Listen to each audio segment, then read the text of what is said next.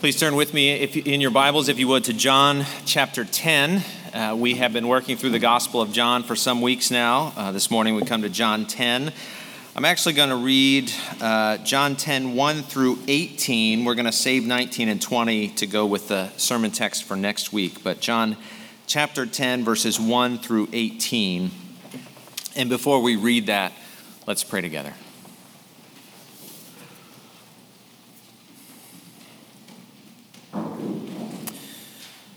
Our Father, we come to you this morning to hear your voice, and we know that that is not something that I and my flesh can make happen. That happens by your Holy Spirit speaking through your word. And we pray, Father, that you would pour out your Holy Spirit this morning, that he would speak through your word to us, to our hearts.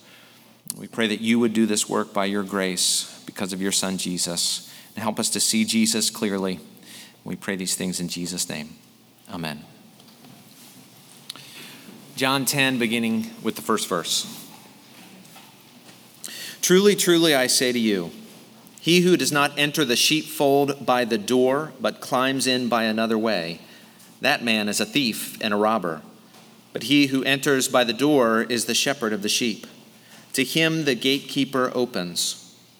The sheep hear his voice, and he calls his own sheep by name and leads them out. When he has brought out all his own, he goes before them, and the sheep follow him, for they know his voice. A stranger they will not follow, but they will flee from him, for they do not know the voice of strangers. This figure of speech Jesus used with them, but they did not understand what he was saying to them. So Jesus again said to them, Truly, truly, I say to you, I am the door of the sheep. All who came before me are thieves and robbers, but the sheep did not listen to them. I am the door. If anyone enters by me, he will be saved and will go in and out and find pasture. The thief comes only to steal and kill and destroy. I came that they may have life and have it abundantly. I am the good shepherd. The good shepherd lays down his life for the sheep. He who is a hired hand and not a shepherd, who does not own the sheep, sees the wolf coming and leaves the sheep and flees, and the wolf snatches them and scatters them. He flees because he is a hired hand and cares nothing for the sheep. I am the good shepherd. I know my own, and my own know me, just as the Father knows me, and I know the Father, and I lay down my life for the sheep. And I have other sheep that are not of this fold. I must bring them also, and they will listen to my voice. So there will be one flock, one shepherd. For this reason the Father loves me, because I lay down my life that I may take it up again. No one takes it from me, but I lay it down of my own accord. I have authority to lay it down, and I have authority to take it up again. This charge I have received from my Father.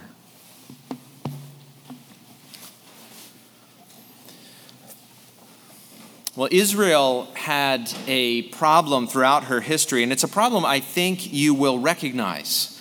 It feels familiar. As you read through the scriptures, you find this tension. In the end of the book of Judges, there is a refrain. There was no king in Israel, and everyone did what was right in his own eyes. But then you get kings in the book of Samuel, Kings, and Chronicles, and the kings are corrupt. See, if you have no one in charge, you have anarchy, but the moment you have people in charge, you have the abuse of power. And I bring this up because it is actually the context of our passage this morning. And John 10 is one of the most iconic passages in Scripture, Jesus as the good shepherd. And as John is doing throughout his gospel, his biography of Jesus, this is yet another portrait of Jesus. The writer, John, wants us to see Jesus for who he is, the Christ, the anointed one, the Son of God. And it would be easy to paint a kind of sentimental picture of Jesus as the Good Shepherd. In fact, it's literally been done hundreds of times. And we won't do that this morning, but before we look at Jesus as the Good Shepherd, I want us first to consider the context a little more. In chapter 9 of John, Jesus healed a man born blind. As a result, the religious leaders threw him out of the synagogue. Here was a group of men who had power, and they weren't afraid to use it or even abuse it. The blind man's parents, you may remember, were so afraid of being kicked out of the synagogue that they very carefully shared selective truths when questioned, because we were told in John 9:22, they feared the Jews, that is, the Jewish religious elite in Judah.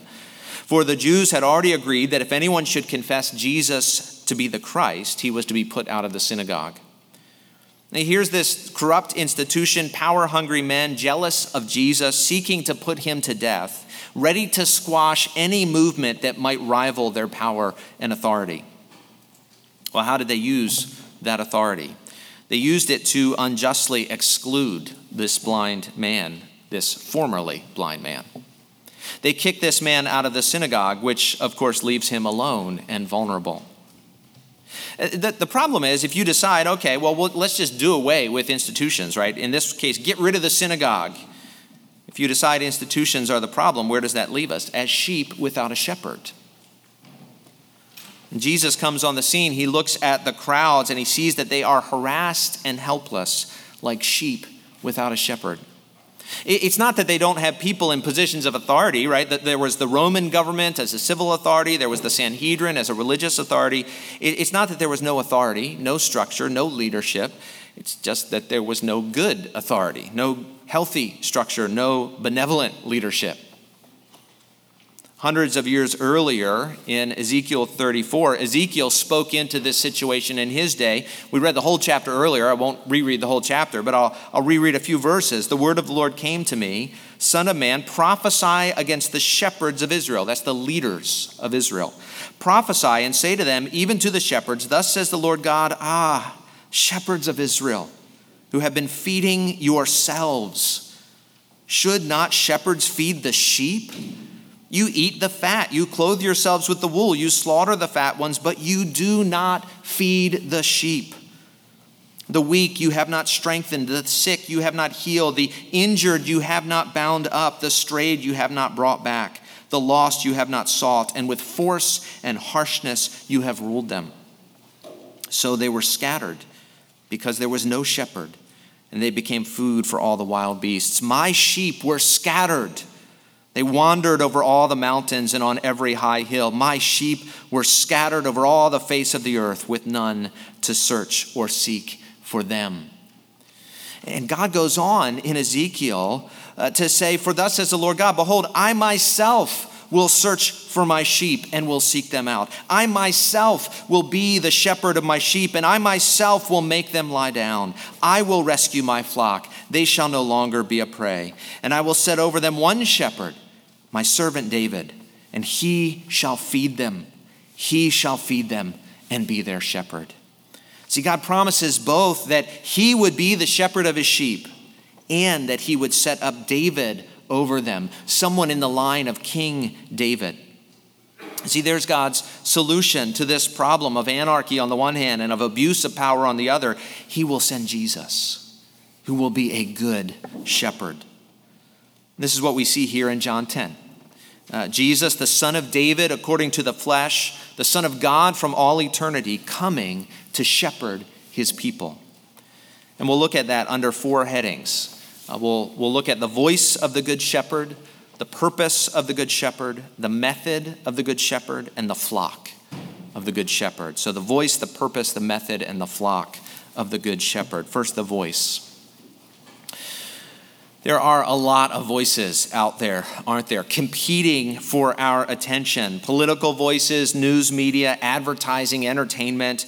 Unless you have been living in a cave, you have heard some of those voices. If nothing else, you drive down the road, right? And billboards ruin the scenery and assault your vision. The voices are everywhere. And Jesus recognizes that there are other voices, and in this case, in John 10, not neutral ones either.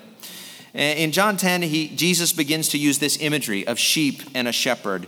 In verse 1, he says, truly, truly, I say to you, he who does not enter the sheepfold by the door, but climbs in by another way, that man is a thief and a robber. Now, a sheepfold is just a pen of some kind, a walled-in area where the sheep would hopefully be protected from predators, wolves and lions and the like. But just because someone is in the sheepfold, Jesus is saying, doesn't mean he belongs there. He could have climbed over the wall and be a thief and a robber. The shepherd, on the other hand, enters by the door, the gate.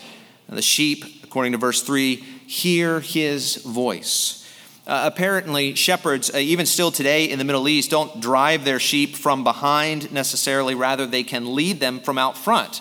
They use their voice to lead their sheep. Their sheep recognize their voice, a particular call or a certain whistle or a set of notes on a pipe even, and they follow them. And so Jesus says he calls his own sheep by name and leads them out.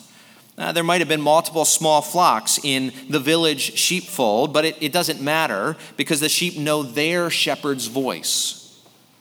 Once he has brought them all out, he goes before them, verse 4, and the sheep follow him, for they know his voice.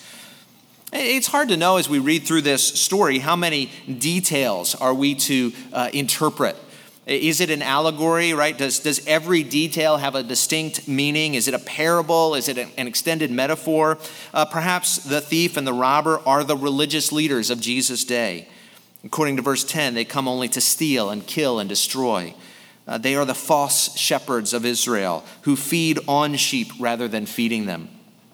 Almost certainly the sheepfold is meant to be Israel herself. The Israelites were God's sheep. Psalm 80 verse 1, give ear, O shepherd of Israel, you who lead Joseph like a flock.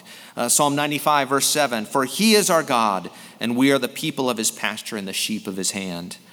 But what about the gatekeeper of verse 3, or who is the stranger of verse 5? And what does it mean that the thief and the robber climb in by another way? We're probably not meant to read into every detail of this metaphor, though some may do that fruitfully. But the main point is clear, to get a picture of the shepherd himself. He calls his sheep. They know his voice. He calls them by name. He leads them and goes before them, and they follow him. Again, think of this picture described in verses 3 to 5. Unlike the thief and the robber, the shepherd comes to the door. The gatekeeper opens because he knows the shepherd. Perhaps they exchange niceties. They talk about the weather, right? The sheep's ears perk up. The sheep hear his voice. And then he calls them by name, and they come running, and he leads them out, not driving them from behind with a stick, but going ahead of them, guiding them by his voice. Once all of his sheep are out of the pen, he goes before them. He leads them to green pastures and still waters, and the sheep follow because they know his voice. They don't follow a stranger. They run from strangers. Sheep are scaredy cats. And they don't know the voice of strangers. In verse 6, we're told, John tells us, this figure of speech, this language of shepherd and sheep, Jesus used with them, but they did not understand what he was saying to them. Like Jesus' parables in the other gospel accounts, the people don't understand once Jesus starts to use imagery. And they get the imagery. I mean, it would have been very familiar to them, but they don't get how Jesus is using the imagery or what he's saying with the imagery. But again, just think of the context, right? Jesus has just healed a man born blind. He's brought him out of darkness and into light. He cared for his sheep. The religious leaders, though, that they don't hear Jesus' voice. They aren't his sheep. They are thieves and robbers who feed on the sheep rather than feeding them. And they reject Jesus and reject the man who was born blind. And he is like a sheep then without a shepherd until Jesus finds him and invites him to faith. And the questions for us in some ways from this passage are obvious, aren't they? Do you hear Jesus' voice? Do you take comfort that he knows your name? When he leads, do you follow? And there are so many voices clamoring for our attention, so many competing narratives and counterfeit saviors out there. The question for you when it comes down to it is, do you hear Jesus' voice? I don't mean do you audibly hear the voice of Jesus. I mean when you read the scriptures, do you think this is it? This is God's word? When you hear the preaching of the gospel, do you think this is the voice of Jesus? I'm not asking, again, that do you have a mystical experience when you open the Bible? But do you believe that this is Jesus' voice? Jesus' sheep hear Jesus' voice, speaking in the scriptures and in the preaching of the gospel. It's like when you haven't seen an old friend for some time, but suddenly you hear their voice in the other room and you think, that voice sounds familiar. I know who that is. Or when you read something and before you know who the author is, and as you read it, you realize, oh, I know who this is. It has a familiar ring to it. I've read this person before. Right? Do you recognize Jesus' voice speaking in the scriptures? Second, do you take comfort that Jesus knows your name? The New Testament says a lot about us knowing and calling on the name of Jesus, the name above all names. But it also says that the sheep of Jesus have their names written in the Lamb's book of life. That Jesus will give them each a new name and confess his or her name before the Father. This is the kind of intimacy Jesus has with his sheep. He knows us each by name. Is that comforting to you? You may be forgotten by acquaintances and coworkers and family and even friends. If you're new to Champaign-Urbana and you're meeting a ton of people, you're bound to forget people's names. People are bound to forget your names. If you've had more than one interaction with me, you may know I'm terrible with names, but not Jesus. Jesus knows your name. He won't forget it. You are valuable to him. Do you hear Jesus' voice? Do you take comfort that if you are among his sheep, he knows your name? And when Jesus speaks and leads, do you follow? The shepherd goes before the sheep and they follow him.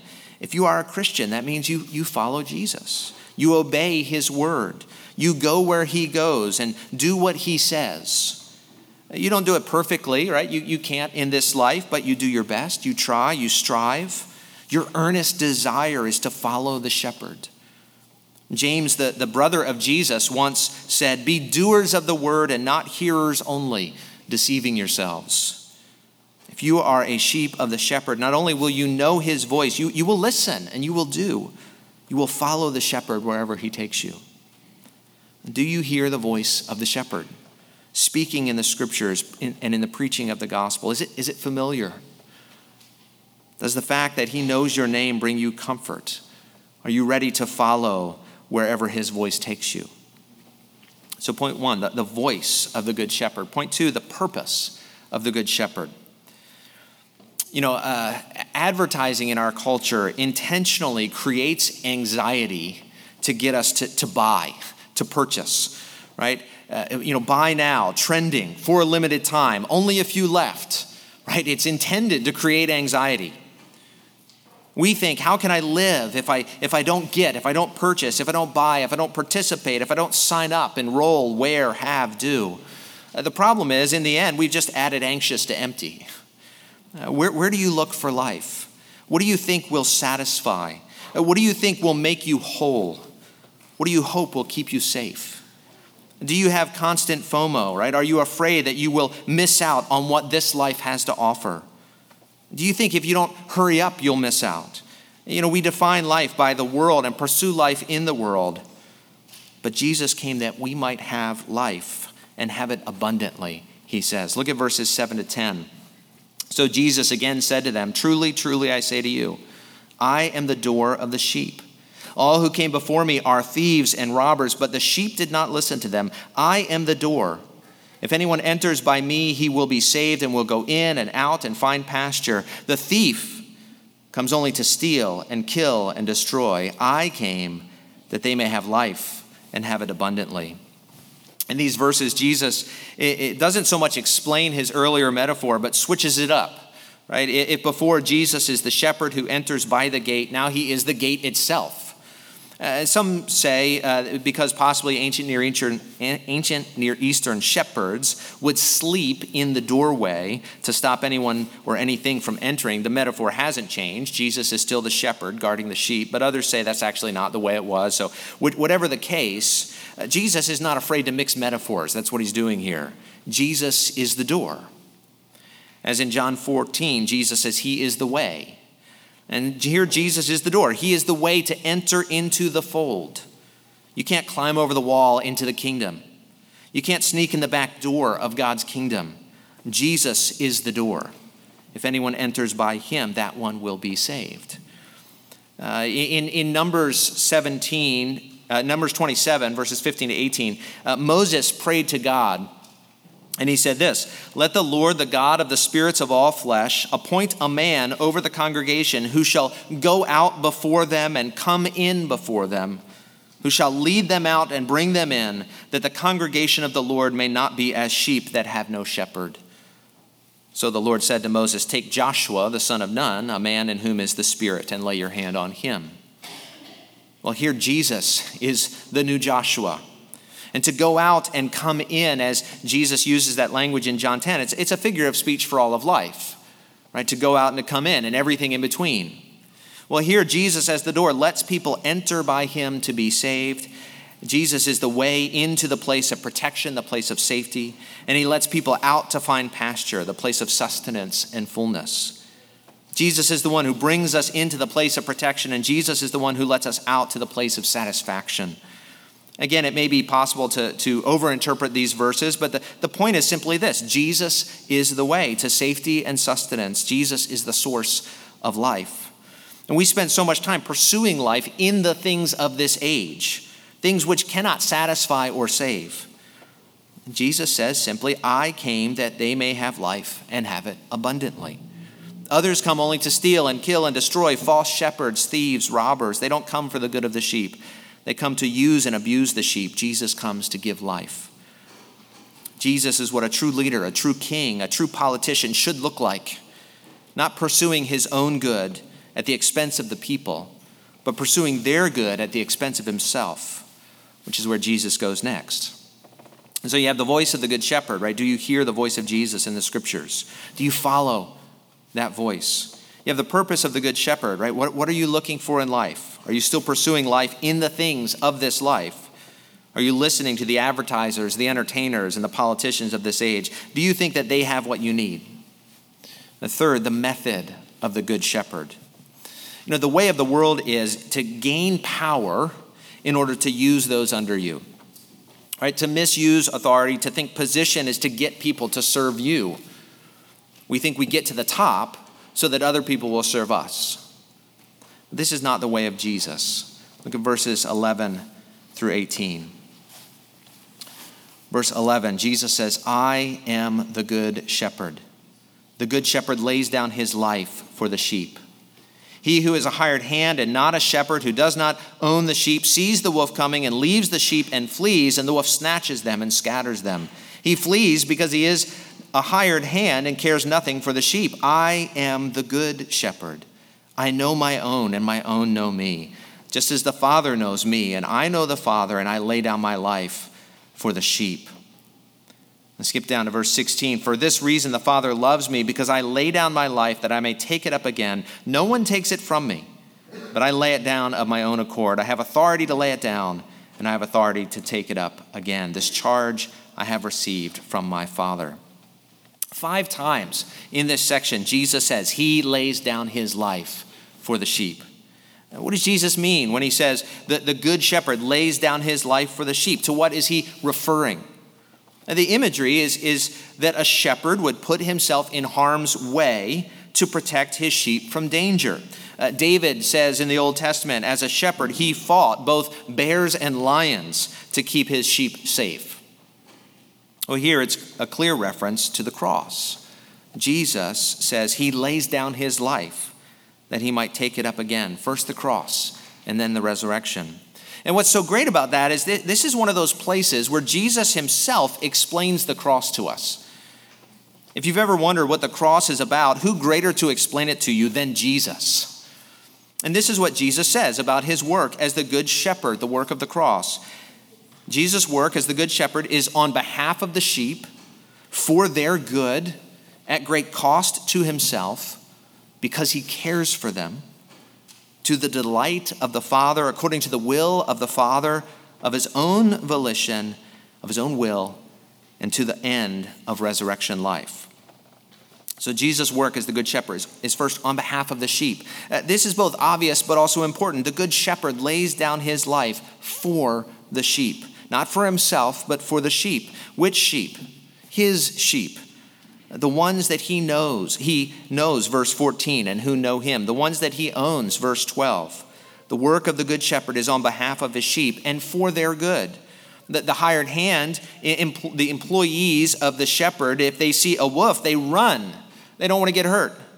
But what's the result? The sheep are snatched and scattered by the wolf. The work of the shepherd is to protect the sheep from the wolf. His work is on their behalf and for their good. He cares for them at great cost to himself. He lays down his life for the sheep. Now, on the one hand, in the imagery, the idea is the shepherd is willing to put his life in danger from the wolf in order to save the life of his sheep. He puts his life on the line. Jesus says, though, I lay down my life for the sheep. Not simply he will put himself in harm's way, but he will die, lay down his life. It's actually a little bit absurd, right? It doesn't make sense for a literal shepherd to die for his sheep. The sheep are actually there for the good of the shepherd. The reason the shepherd has sheep is for meat and milk and clothing. When it comes down to it, better to lose a sheep than lose your life. But that's not the way Jesus thinks. That is not the idea of the good shepherd. He lays down his life for the sheep. This is the language of substitutionary sacrifice. The shepherd lays down his life in place of the sheep. Jesus dies in the place of his people. The danger here, of course, is not a wolf or a lion, but sin and wrath and death. And Jesus comes to taste those for us. The work of the shepherd is on behalf of the sheep for their good at great cost to himself because he cares for them. The hired hand flees, verse 13. He cares nothing for the sheep. Why does Jesus not flee? In the Garden of Gethsemane, when he prays to the Father, Father, if possible, let this pass from me. Why doesn't he just run from the cross? Because he cares for the sheep. He dies because he loves. He lays down his life for his sheep. The work of the shepherd is on behalf of the sheep for their good at great cost to himself because he cares for them and to the delight of the Father. Verse 17 says, for this reason the Father loves me, because I lay down my life that I may take it up again. In John 8:29, Jesus said, I always do the things that are pleasing to the Father. And the good shepherd, right, laying down his life for his sheep, is pleasing to the Father. And it's pleasing to the Father because it is according to the will of the Father. Right? The incarnate Jesus doesn't come to do his own thing. He does the Father's will, even when the Father's will is laying down his life for the sheep. This charge, Jesus says in verse 18, I have received from my Father. In John 12, Jesus says, the Father sent me and himself has given me a commandment, what to say and what to speak. In John 14, Jesus says, I do as the Father has commanded me. In John 15, Jesus says, I have kept my Father's commandments and abide in his love. And what is the will of the Father? What is the commandment of the Father? What does the Father want from the Son? Jesus tells us that too in John 6. He says, and this is the will of him who sent me, that I should lose nothing of all that he has given me, but raise it up on the last day. For this is the will of my Father, that everyone who looks on the Son and believes in him should have eternal life, and I will raise him up on the last day. What is the will of the Father? That Jesus should not lose one of his sheep. How does that happen? The good shepherd lays down his life for the sheep. He dies that we might be raised up. And so the work of the shepherd is on behalf of the sheep for their good at great cost to himself because he cares for them to the delight and according to the will of the Father and of his own volition. No one forces Jesus to the cross. Some have talked about the cross as cosmic child abuse, as if the Father were forcing the Son against his will to suffer and die. That is not the case. No one forces Jesus to the cross. He goes of his own volition. Jesus says, I lay down my life for the sheep, verse 15. And I lay down my life that I may take it up again, verse 17. Verse 18, no one takes it from me. It couldn't be any clearer. No one takes it from me, but I lay it down of my own accord. When Jesus was being arrested, one of his disciples tried to fight, but Jesus stopped him and said, don't you know, if I wanted, I could call an army of angels to fight on my behalf? Now, Jesus went to the cross willingly because he cares for the sheep. See, the work of the shepherd is on behalf of the sheep for their good at great cost to himself because he cares for them and is to the end of resurrection life. Jesus lays down his life that he might take it up again. The incarnate Jesus, through obedience, receives the reward of resurrection life. He has authority as the God-man, the righteous servant, to lay down his life and to take it up again in the resurrection. So Jesus is the shepherd that protects the sheep with his own life. He protects the sheep by becoming a sheep. He enters the valley of the shadow of death as the sacrificial lamb of the Father. But the Father brings him through the valley in the resurrection. Jesus listened to the voice of his Father and was given authority to take up his life again. Now, if you are a believer in Jesus, your life is not in your hands, and you are not alone in the valley. Know that the Good Shepherd laid down his life for his sheep, and then he rose from the dead, having received life in the resurrection. And he now offers that life to all who submit to his shepherding care. So that's the voice of the Good Shepherd. The purpose of the Good Shepherd, to give abundant life. And the method of the Good Shepherd, he lays down his life for the sheep. Finally, the flock of the Good Shepherd. We live in kind of an odd age. We are inclusivist, but our inclusivity means we accept the fractured alienation of society. In fact, it seems our society is becoming less, not more, unified. We celebrate diversity, but we dismiss the goal of true unity as uniformity. We think, there are many flocks and many shepherds, and that's just the way it is, and that's perfectly fine. The idea that we all need to be gathered into one, well, that idea is dismissed as narrow-minded. We reject the idea of a flock because there is so much systemic oppression. Let everybody just do their own thing. Don't tie me down. Don't put me in any artificial constraints. But then we end up with a fractured society, sheep without a shepherd, alienated, vulnerable, and alone. Well, Jesus wants to gather his sheep. He calls his own by name. Out of Israel, Jesus gathers his sheep. Out of the sheep pen, into the open air of his grace. But in verse 16, we're told that he has other sheep. Sheep not of this fold. And he will bring them also. They too will listen to his voice. They too will know him, and he will know them. And to the end that there will be one flock, verse 16, under one shepherd. This idea that Jesus' work was not just for those who followed him at that time is mentioned throughout the Gospel of John, actually. The entire flow of the Gospel turns in chapter 12 when some Greeks come to him because the inclusion of Gentile with Jew is not out of view in John's Gospel. In John 17:9, Jesus prays for his disciples, but he says, I am not praying for the world, but for those whom you have given me. Jesus is praying only for his flock, his sheep. Jesus goes on to say in verse 20, I don't ask for these only. That is not just for the disciples that he walked and talked with for 3 years, but also for those who will believe in me through their word. He has other sheep, not from this fold. Jesus went to the Jews. He came to his own, and John says, his own did not receive him. But the disciples would go to the nations. The gospel would go to the Gentiles.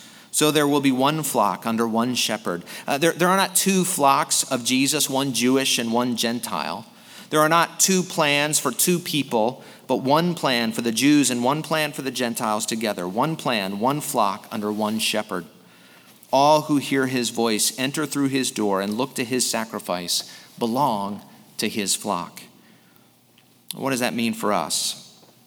Jesus has other sheep and other folds, and will gather them all into one flock. We should pursue them as instruments in Jesus' hands, invite others into Jesus' fold, and pray for them.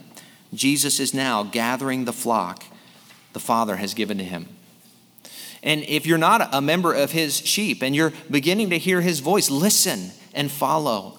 Believe in the Good Shepherd who lays down his life for the sheep. He is the Good Shepherd. He lays down his life for the sheep. Listen to his voice. Pursue life in Jesus' way. Trust in his sacrifice. And invite and pray for others to come into his flock. Let's pray. Our Father, we pray that you would help us to hear the voice of Jesus speaking in the scriptures even this morning. That you would help us to hear the voice of our shepherd calling us out of the fold and into his grace. We pray these things in Jesus' name.